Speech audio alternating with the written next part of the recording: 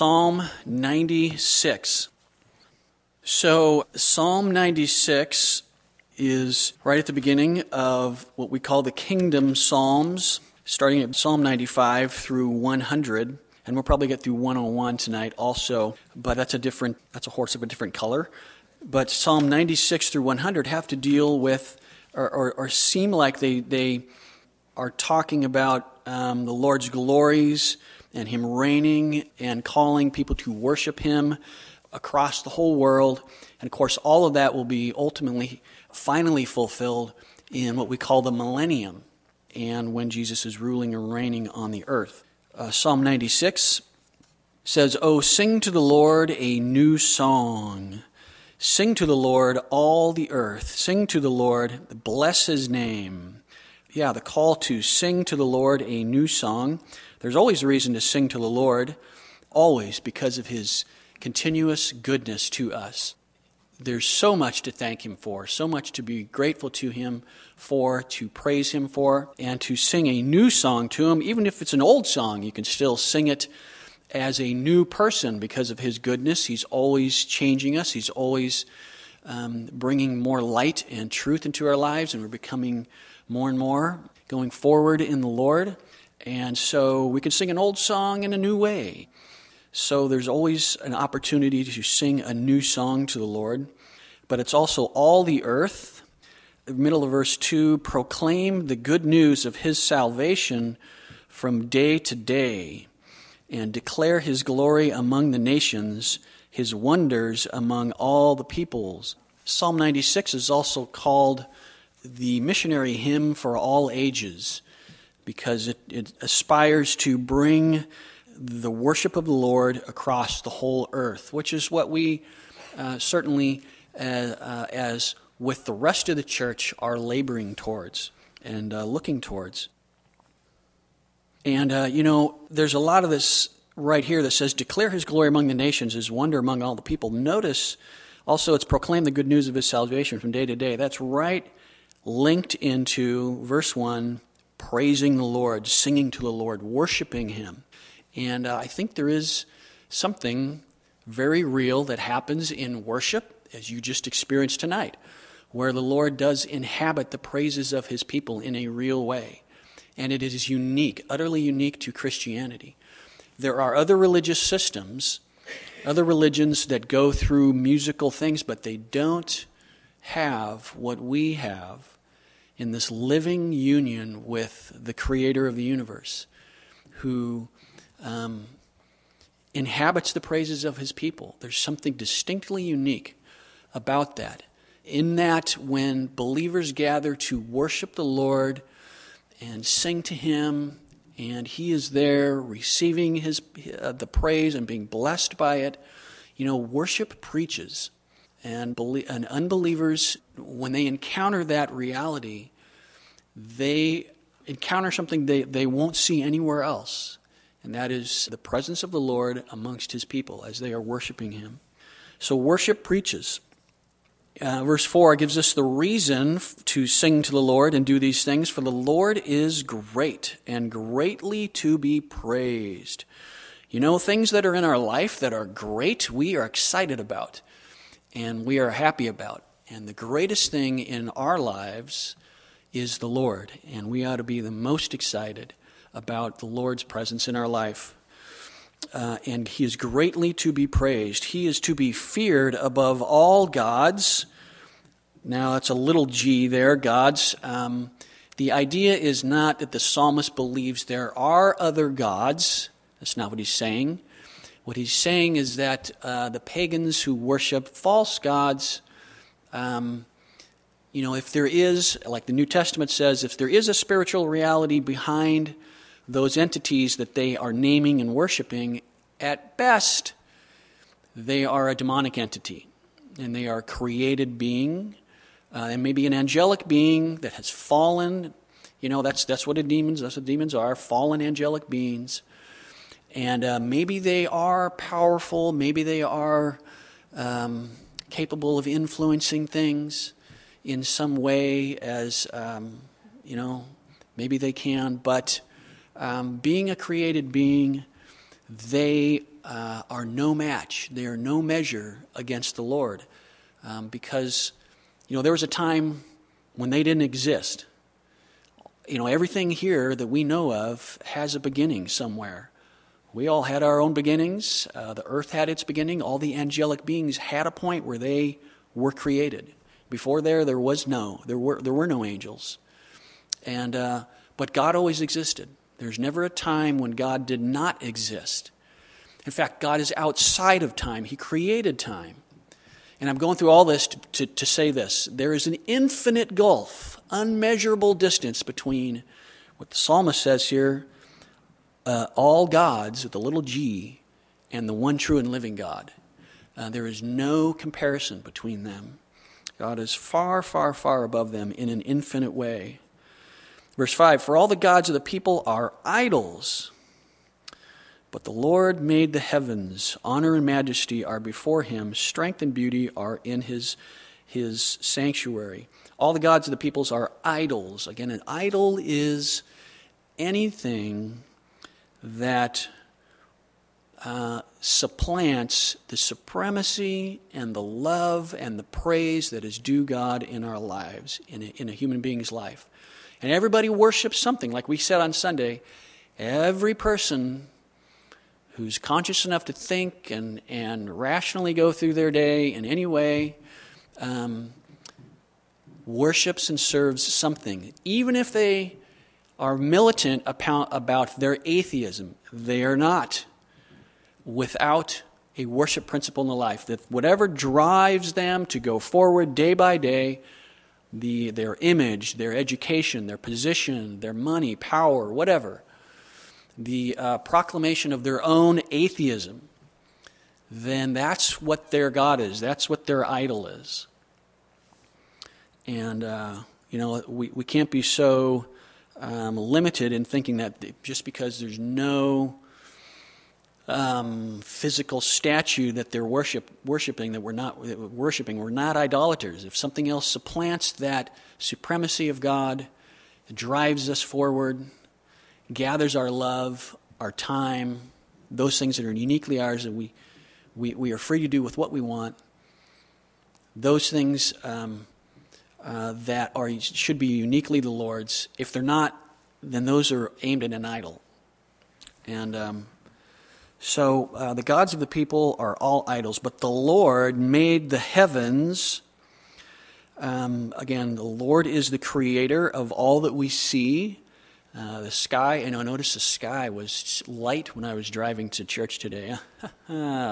Yes, it's getting warmer. And the Lord created the heavens and all the entities of the sky, the sun, the moon, the stars. It's all His. He created it. Honor and majesty are before Him. Strength and beauty are in His sanctuary. So, verse 7, 8, 9, give to the Lord. It's literally ascribe. Interesting, we sang that tonight. Ascribe to the Lord, O families of the peoples. Ascribe to the Lord glory and strength. Ascribe to the Lord the glory due His name. So in doing that, that's what we need to do, and it is good for us to do that. The Lord is blessed by our worship, but He isn't changed at all by us worshiping Him. It's we who are changed. It's essential for us. It's good for us to worship the Lord and to, in our worship, ascribe to Him, render to Him, account to Him the glory, like it says there, the glory and strength, the glory due His name. Oh, worship the Lord in the beauty of holiness, and holiness is beautiful. There's a bad connotation of holiness out there, that it's restrictive and it's dull and boring, and no. Holiness means you're just set apart. It just means set apart. You're set apart from something and to something. In holiness, we're set apart from sin and from the world to the Lord and to holiness.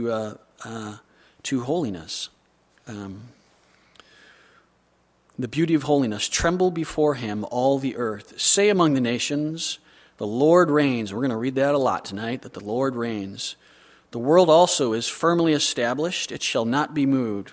He shall judge the peoples righteously. Verse 10 seems to be one of those verses again that cements this idea that these are the kingdom psalms.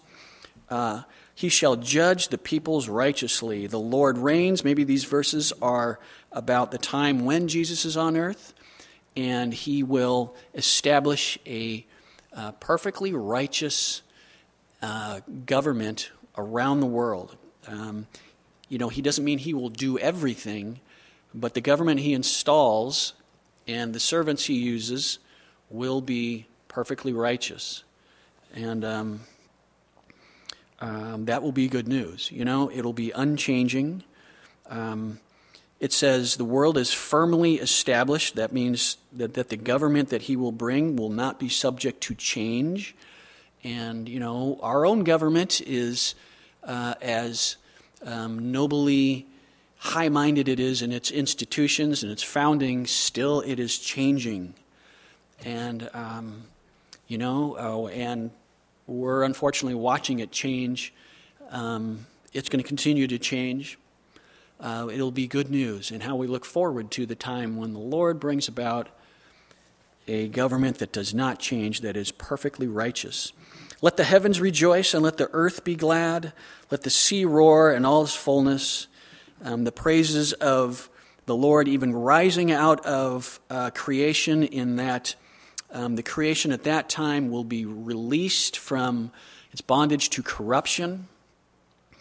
And so there is that voice of creation that proclaims the Lord's glory then is at a much higher level.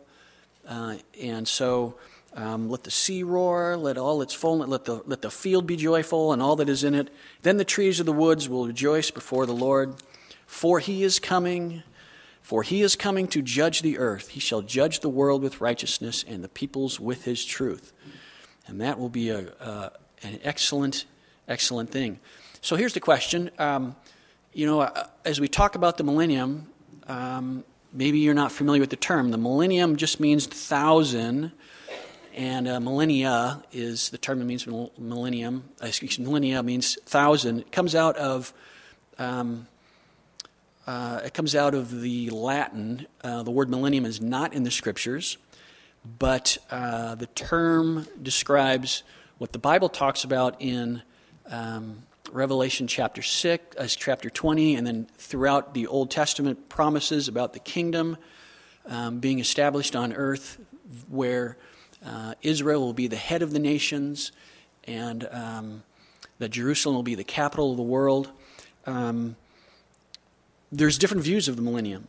Up until probably the beginning of the 20th century, postmillennialism was very much the popular view, and that means that Jesus will return after the 1,000 years of after that 1,000 years, Jesus will return. The 1,000 years of righteousness happens in that postmillennial thinking because the church evangelizes the world in postmillennial thinking, and the world becomes a righteous environment, and then at the end of that 1,000 years, the Lord returns. Well, the 20th century pretty much put the spade in the grave on that idea with the advent of World War I, II, and then the 20th century just being the worst wars the world has ever seen. Postmillennialism fell out of theological popularity. Another view on the millennium is where they say that the millennium is spiritualized away. There will be no physical, actual government with an actual physical king on earth, but in a spiritual kingdom that is happening now, with Jesus ruling and reigning over the church, and the church is the kingdom that he rules over, and the 1,000 years is just a generalized term to symbolically mean a long time. And that's a very popular view these days, but you have to spiritualize away the text.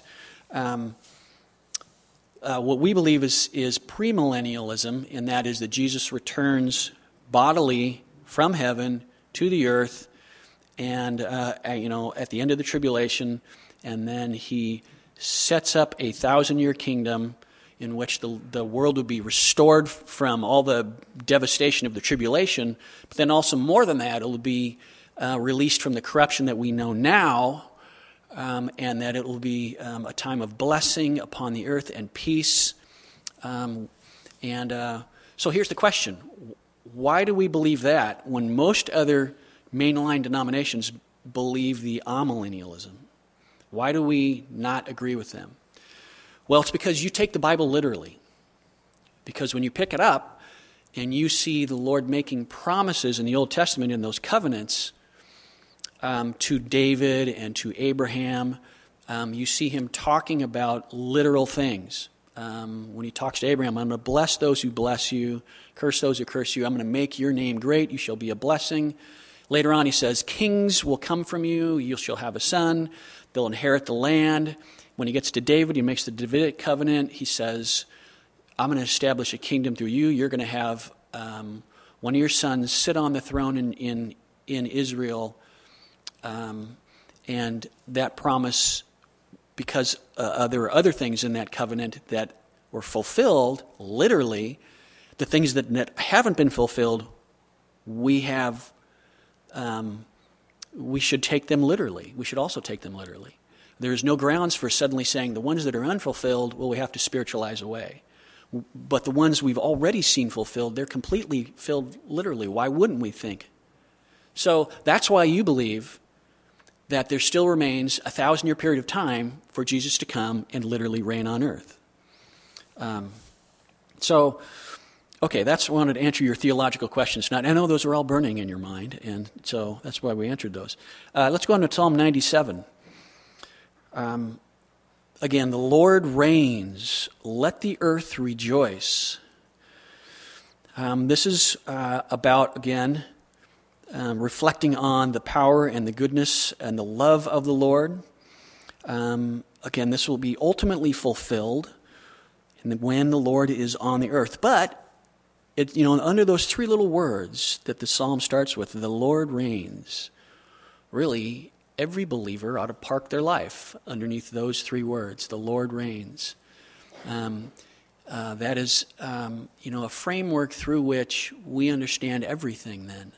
And it becomes something by which we find a great deal of comfort. Even in times when we don't know what is going on, times of great pain and loss, still we can know that the Lord is reigning. And we may not know the reasons for why the things we go through, but we need to trust His goodness and that He is in control. It's not flown off the rails, and He doesn't know what about it. No, the Lord reigns, and so every Christian ought to be able to say amen to that. Let the earth rejoice. Let the multitude of the isles be glad. Multitude of the isles would be the farthest reaches over the sea, is the idea. Clouds and darkness surround him. Righteousness and justice are the foundations of his throne. A fire goes before him and burns up his enemies round about. His lightnings light the world. The earth sees and trembles. The mountains melt like wax at the presence of the Lord, at the presence of the Lord of the whole earth. The heavens declare his righteousness, and all the people see his glory.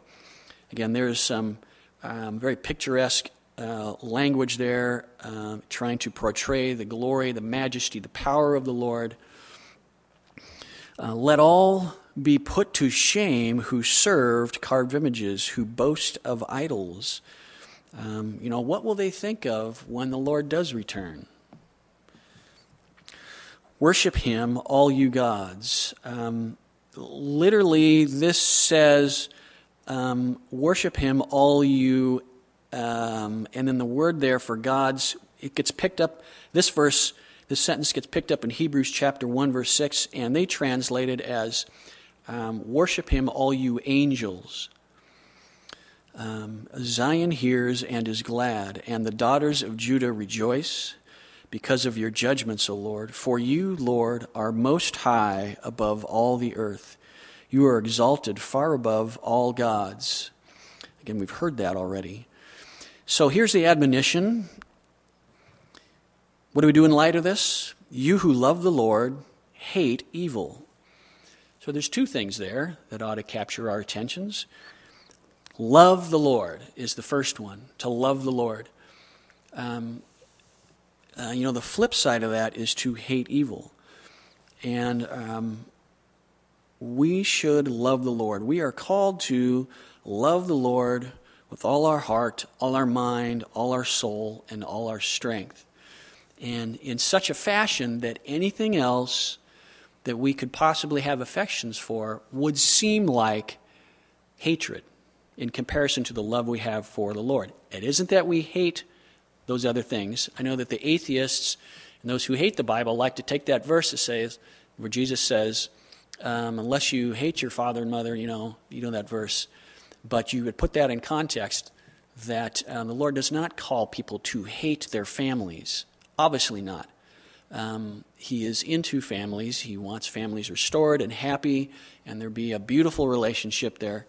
But the relationships we have between the family all derive their meaning from the first relationship that we have with the Lord.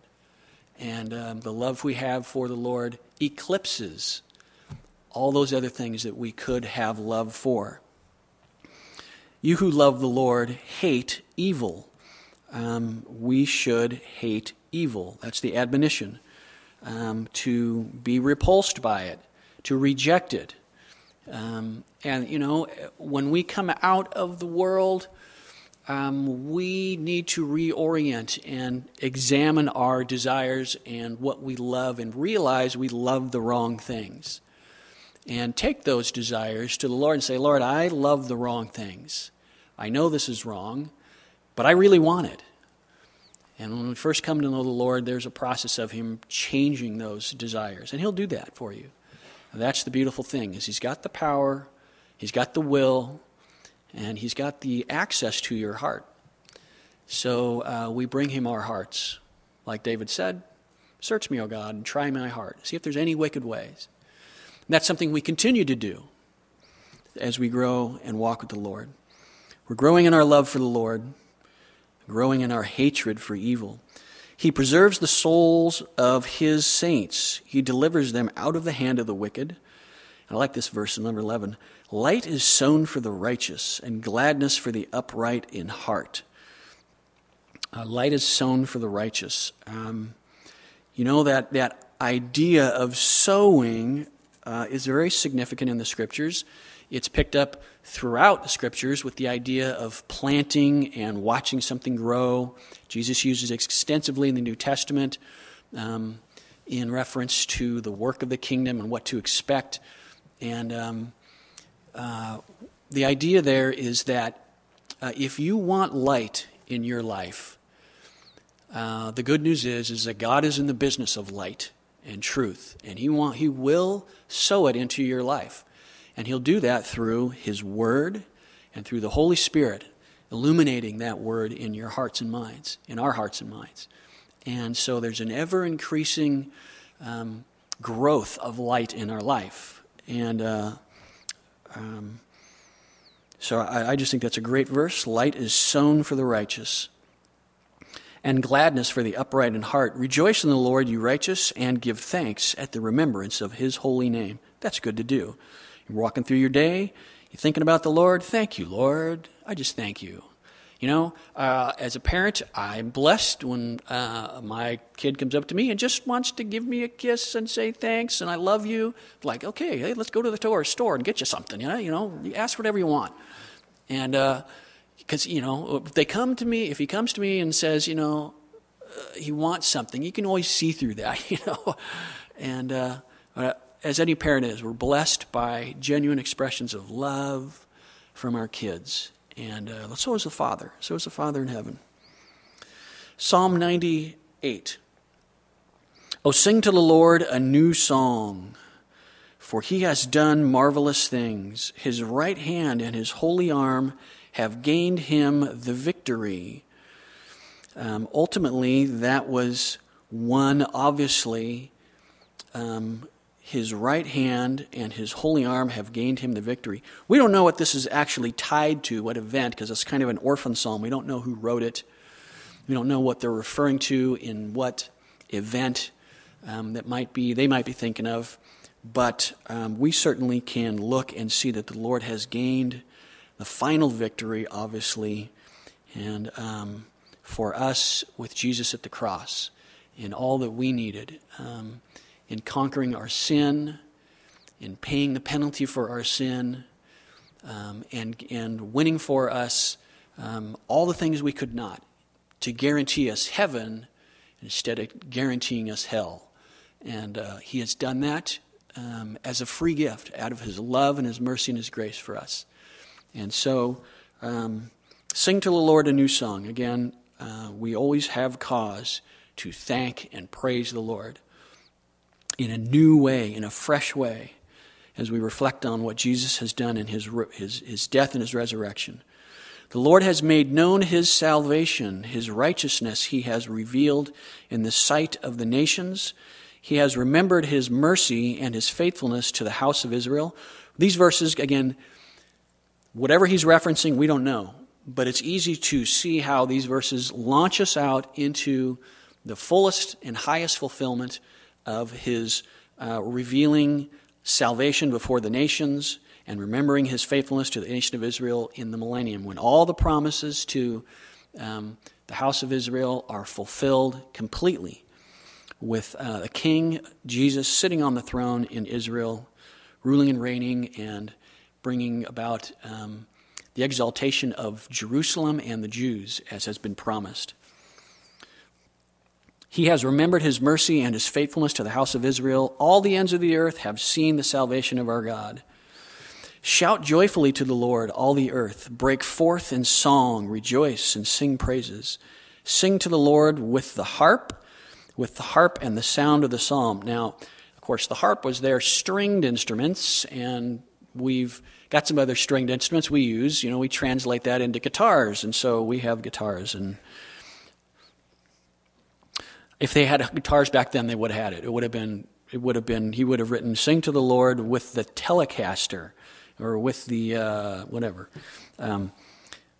with trumpets and the sound of a horn. Shout joyfully before the Lord, the King.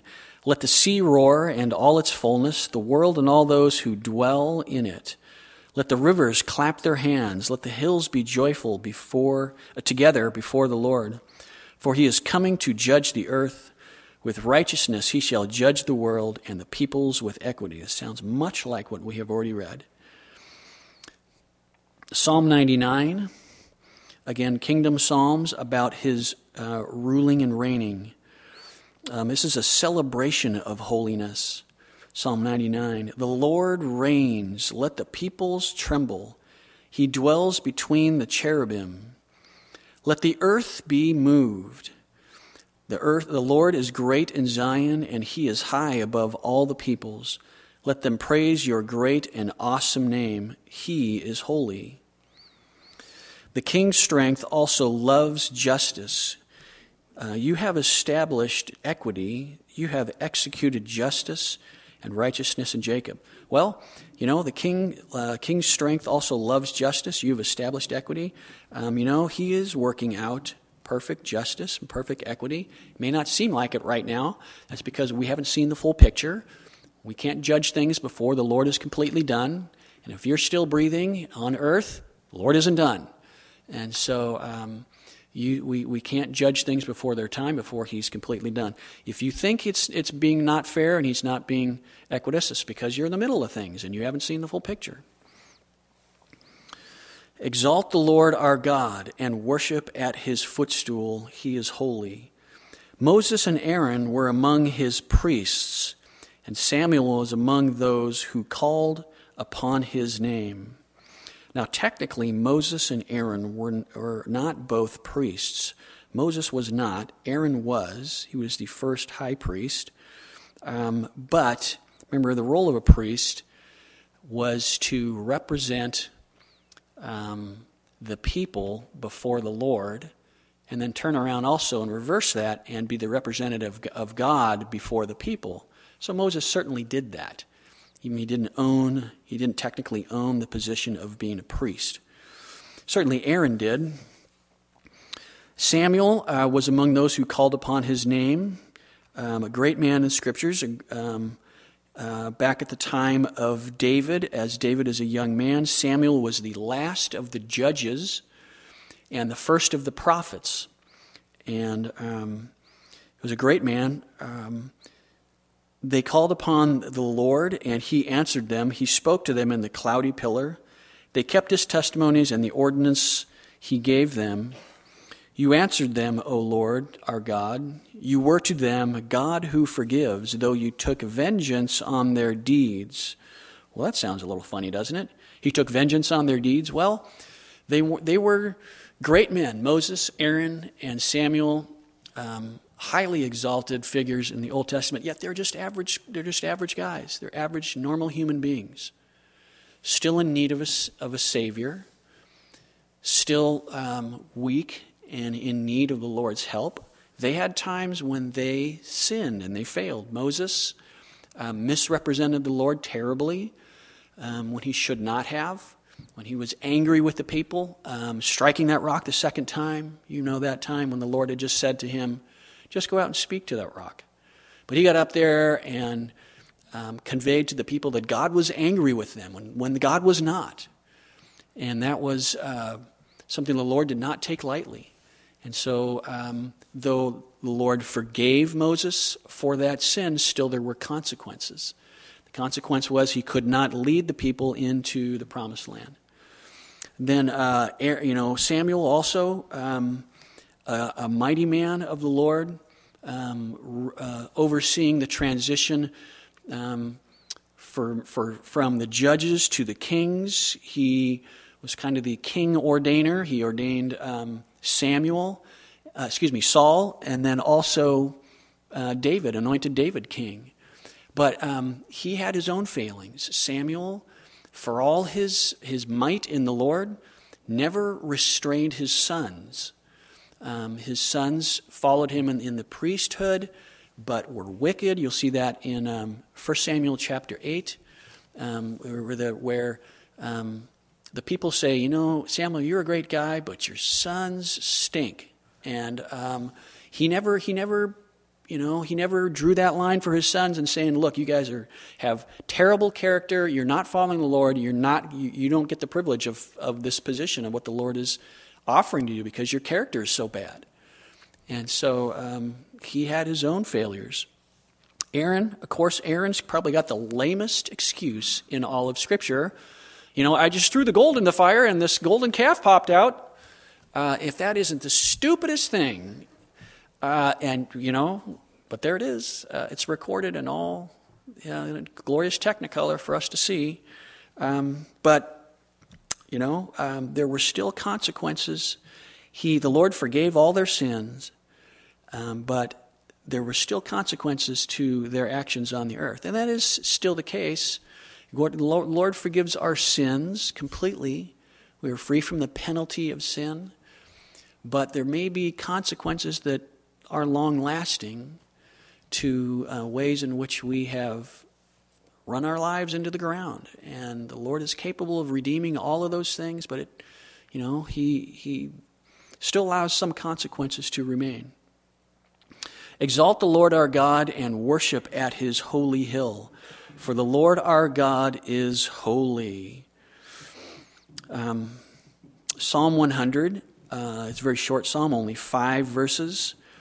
A psalm of thanksgiving, it says there. Probably the purest psalm of just thankfulness. Make a joyful shout to the Lord, all you lands. Serve the Lord with gladness. Come before His presence with singing. Know that the Lord, He is God. It is He who has made us, and not we ourselves. We are His people and the sheep of His pasture. So there's 5 things right there in the first 3 verses. He is Lord. He is God. He is Creator. He owns us. He is God. It is He who has made us, and not we ourselves. We are His people. He owns us. And He's also shepherd and the sheep of His pasture. Know that the Lord, He is God. It is He who has made us and not we ourselves. Now, Israel would look at that that phrase and understand, rightfully so, that if this comes out of a time of like David or Solomon, something like that, they would be ascribing the power and the prestige and the place Israel has among the nations to the work of the Lord. Rightfully so. That's exactly the way they see it. But I like it in terms of it is He who has made us and not we ourselves. That's what evolution says. We made ourselves.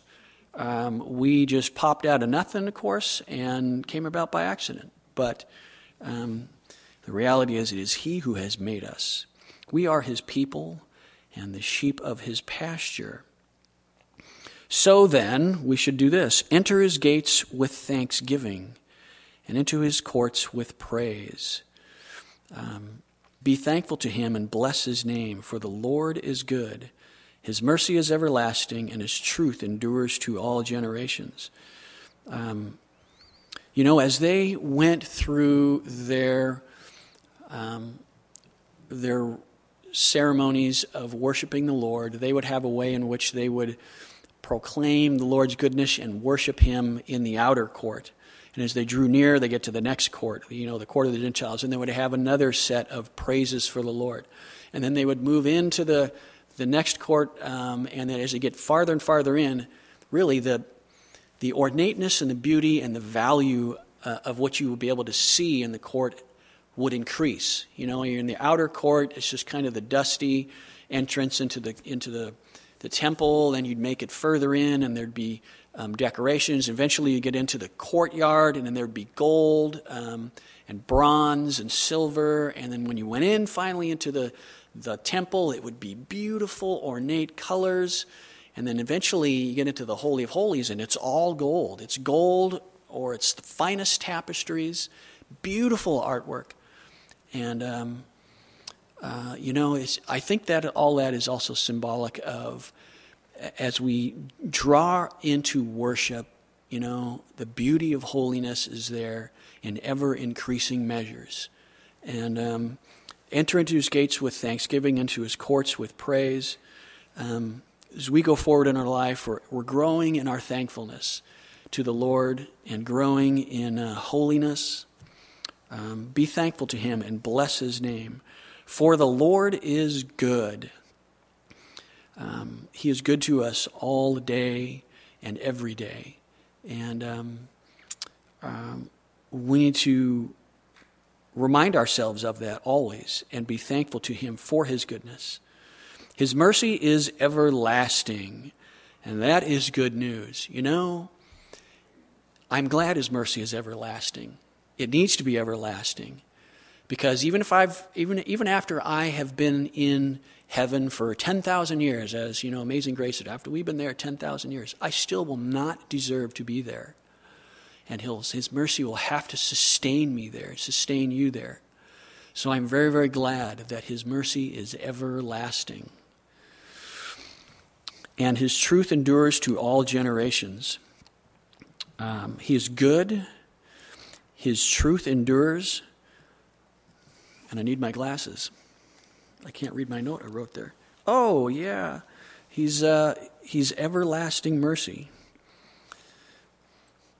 Let's go to Psalm 101. And we're going to spend a little more time on Psalm 101. Because Psalm 101 is different. Psalm 101 is about how to achieve a holy life and maintain it. It's a statement it's kind of a personal commitment, a personal contract David makes with himself, between himself and the Lord in some ways, or before the Lord. And so we're going to look at it and note some things and take stock of our own lives in terms of holiness and what he is saying versus what we are doing. It says, I will sing of mercy and justice. To you, O Lord, I will sing praise. I will behave wisely in a perfect way, or a blameless way. Oh, when will you come to me? I will walk within my house with a perfect heart. I will set nothing wicked before my eyes. I hate the work of those who fall away. It shall not cling to me. A perverse heart, or a perverted heart, or a twisted heart, shall depart from me. I will not know wickedness. Whoever secretly slanders his neighbor, him I will destroy. The one who has a haughty look and a proud heart, him I will not endure. My eyes shall be on the faithful of the land, that they may dwell with me. He who walks in a perfect way, he shall serve me. He who works deceit shall not dwell within my house. He who tells lies shall not continue in my presence.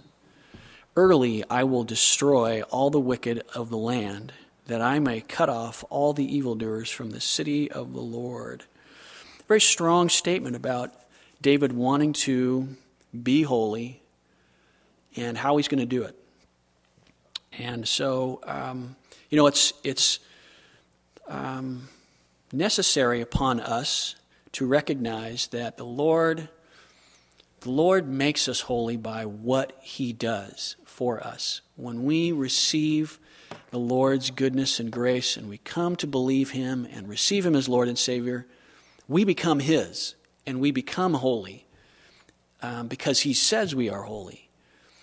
And that's an objective fact before the Lord. But there's a way in which we need to increase in holiness only in a subjective way.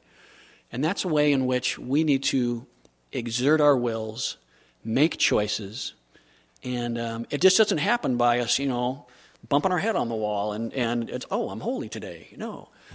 We have to think about what we're doing, why we're doing it, and determine, with the Lord's help, by the Holy Spirit working his will in us, as it says in Philippians 2, he works in us, for it is him who works in you both to will and to do according to his good pleasure.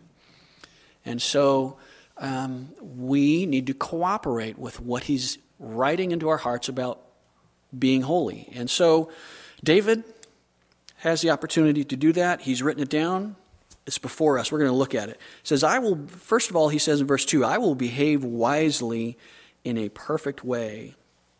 He makes the statement that he has a desire to begin to behave wisely in a holy way. So, right there, let's start right there and ask ourselves, do I have the will and the desire to be holy? We're ingrained for a lot of things growing up to be self-centered and self-seeking, and we get patted on the back for being that. But now that we're in the Lord, we're going to be happiest when we are holy. And we're going to be most fulfilled, most fruitful. So do we have a desire to be holy? And be honest about it. And if we can't find what we think is an appropriate level of desire to be holy, you know what? Be honest before the Lord about that. And the Lord will meet you there and say, as we confess it to him, he'll strengthen you in that desire and give you that desire. If you can come before the Lord and say, Lord, I want to be holy, he'll meet you there. And he will do that. And again, when we lack holiness, then what's to replace what is in our life? If there's not holiness, then it's unholiness. That's the sin, that's the passions, the evil desires arise out of us. And, it's said that it takes a passion to overcome a passion. And so, in our love for the Lord, we need to ask the Lord to increase our love for him. That'll give us a desire to be more holy. He says, "Oh, when will you come to me?" That's a statement of intimacy, a statement of relationship, of a desire to be with the Lord. That's where our desire for holiness arises out of, is our intimate relationship with the Lord, leaning on him daily. Do you want to be with the Lord? Do you want to be found in his presence, consciously aware of his presence on a daily basis? Let's check ourselves in that. More than that, he says, I will walk within my house with a perfect heart. interesting. It starts with our desires before the Lord, and immediately the first place is the home. I will walk within my house with a perfect heart. You know, we can't control what's out there in the world. We get bombarded with garbage every day. We can't control what's on the billboards. We can't control what is in the workstations at work. We can't control what other people do there. We can't control what music is playing. It's just a lot of that stuff we get assaulted by it. But when we get home, that ought to be the place where all that onslaught from the world stops. And it'd be a place where we can rest in freedom from temptation and freedom from all that bombardment and that ungodliness and unholiness. I will walk within my house with a perfect heart. Holiness needs to start at home.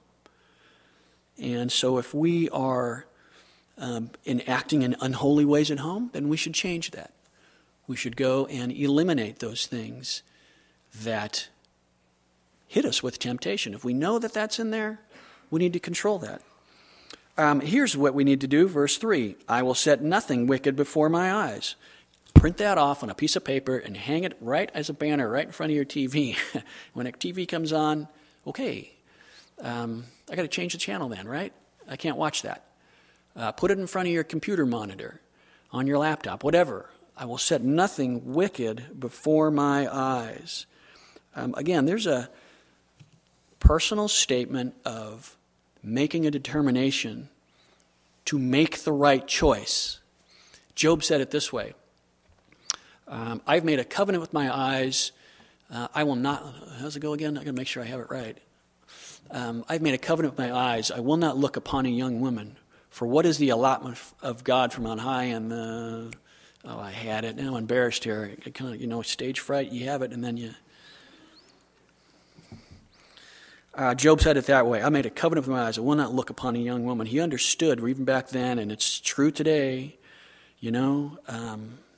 Immorality sells, and again, we can't control that. But we can reduce it and eliminate it from coming into our eyes when we're in our house. Notice it's with our eyes first. We're going to set nothing wicked before our eyes. Later on, he's going to talk about our ears. Are we setting wicked things then before our eyes? If we want to grow in holiness, we're going to have to change that. It's just a checklist we're walking through. Nobody has this down perfectly. We're going to grow, though, and go before the Lord and be honest with these things. I hate the work of those who fall away. It shall not cling to me. It's an interesting phrase. I hate the work of those who fall away.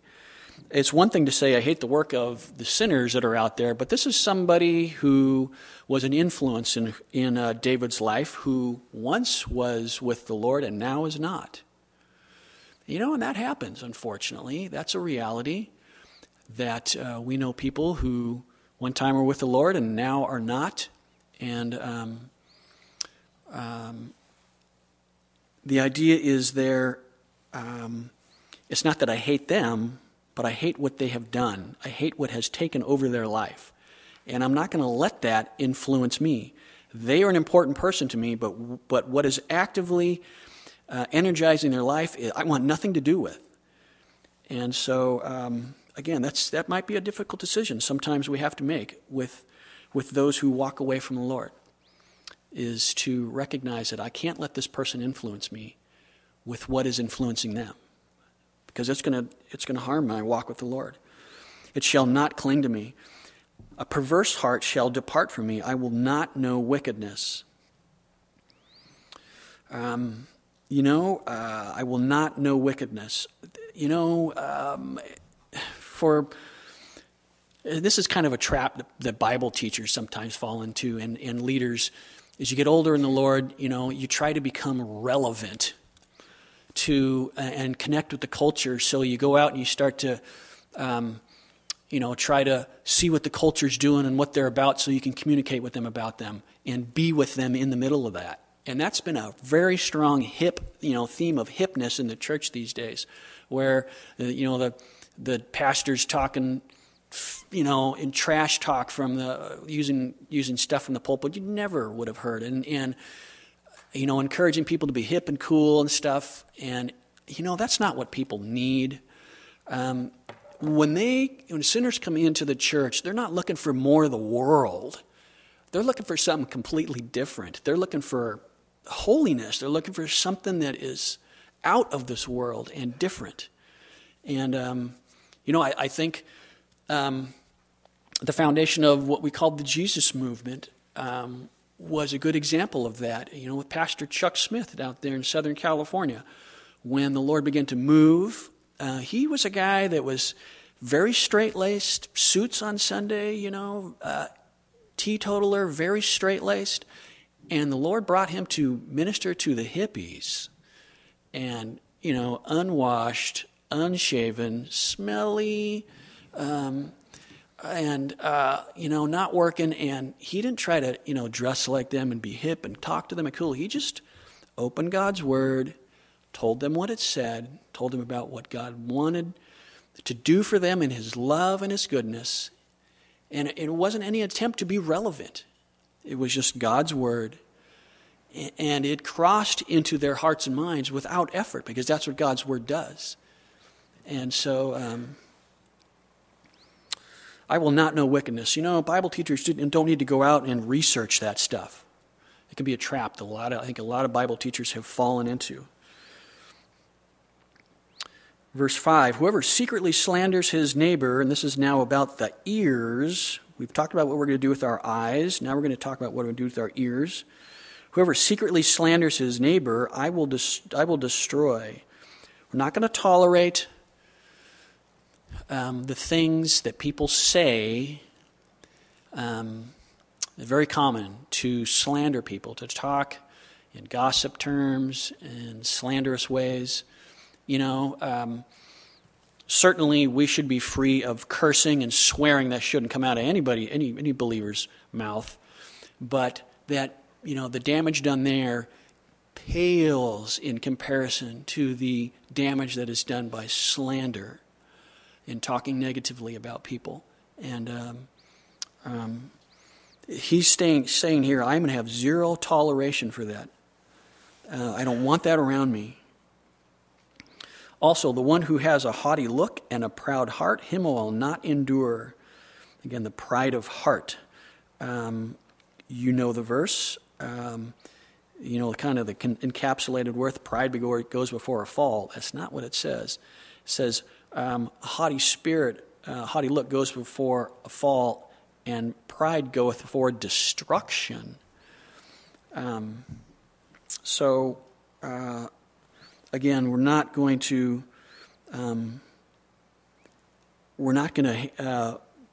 be attracted to people who are walking in pride. Verse 6, my eyes shall be on the faithful of the land. What we're not going to do with our eyes. Now we're going to do is talk about what we are going to do with our eyes. My eyes shall be on the faithful of the land, that they may dwell with me. He who walks in a perfect way, he shall serve me. There's a couple of ways in which that works out. Proverbs chapter 12 and 13 have a couple of fundamental instructions for us in this. Proverbs chapter 12, verse 26, the righteous should choose his friends carefully, for the way of the wicked leads them astray. Proverbs 13:20, have your kids, grandkids, memorize this. He who walks with the wise grows wise, but a companion of fools suffers harm or will be destroyed. We ought to be seeking out friendships with those who are going forward in the Lord. We ought to be joining or hooking our wagon to people who are also going forward in the Lord. It's the old analogy. It's a lot easier to pull somebody down than it is to pull somebody up. And so if we're struggling with holiness in our life, pay attention then to who you are associating with on a intimate level, on an influence level. Who is influencing me? And this is so much easier today to fall under the influence of people who are out in front of us, and somebody who's out in front of me, out in front of you. It's so much easier to do today because of the advent of technology and the digital media. You can fall under the influence of very godly men and women who are going forward in the Lord and have wonderful fruit in their lives, and you think, man, when I get old in the Lord, I want to be like them. But we can, like we said, hook our wagon to them through the commonality of just all those digital things that are out there, the online Bible studies. And I get Bible studies on my phone for all the wonders of technology. My eyes should be on the faithful of the land. If I want to grow in holiness, I got to hang out with people who are going forward in holiness. If you want to become a better guitar player, who do you hang out with? People who don't know how to play the guitar or people who do? It's the same thing. You want to go forward in the Lord, you can hang out with people who are going forward in the Lord. If you hang out with people who aren't, you're seriously weighing yourself down with ungodly influences. He who walks in a perfect way, he shall serve me. He who works deceit shall not dwell in my house. And verse 7 and 8, we need to be careful with what he says here. He who works deceit shall not dwell within my house. He who tells lies shall not continue in my presence. As king, he is influence. He has the right to put in the best people around him in his kingdom. And those, in his mind, rightfully so, are those who have a genuine love for the Lord, a desire to worship and serve the Lord. And that's who he's going to put in. Early I will destroy all the wicked of the land, that I may cut off the evildoers from the city of the Lord. That's the way David is going to act. As king, he's going to go out and stomp out using what he has as influence in the administration that the Lord has given him, get rid of the evil people. That comes to us as parents, as grandparents. We're the police force in our own house. And we're the ones who controls what comes in and goes out of the house. And so when our kids, our grandkids, they get into our house, we are checking all the things that they're taking into their little eyes, their little ears, to see to it that it isn't rottenness from the world, and we need to be careful that day because there's an abundance. It's easy for kids to fall into that stuff haphazardly. They don't know what they're doing. Little kids now have those mobile devices, and the predators are out there looking for them. And with as many digital devices there are in the average house, there's more of them than there are commodes in a house, so you can say that there's more garbage coming in than there is going out of the house. We need to be the police of with authority before the Lord of what is there in the house, and that's, I think, being said here. And it's a daily thing.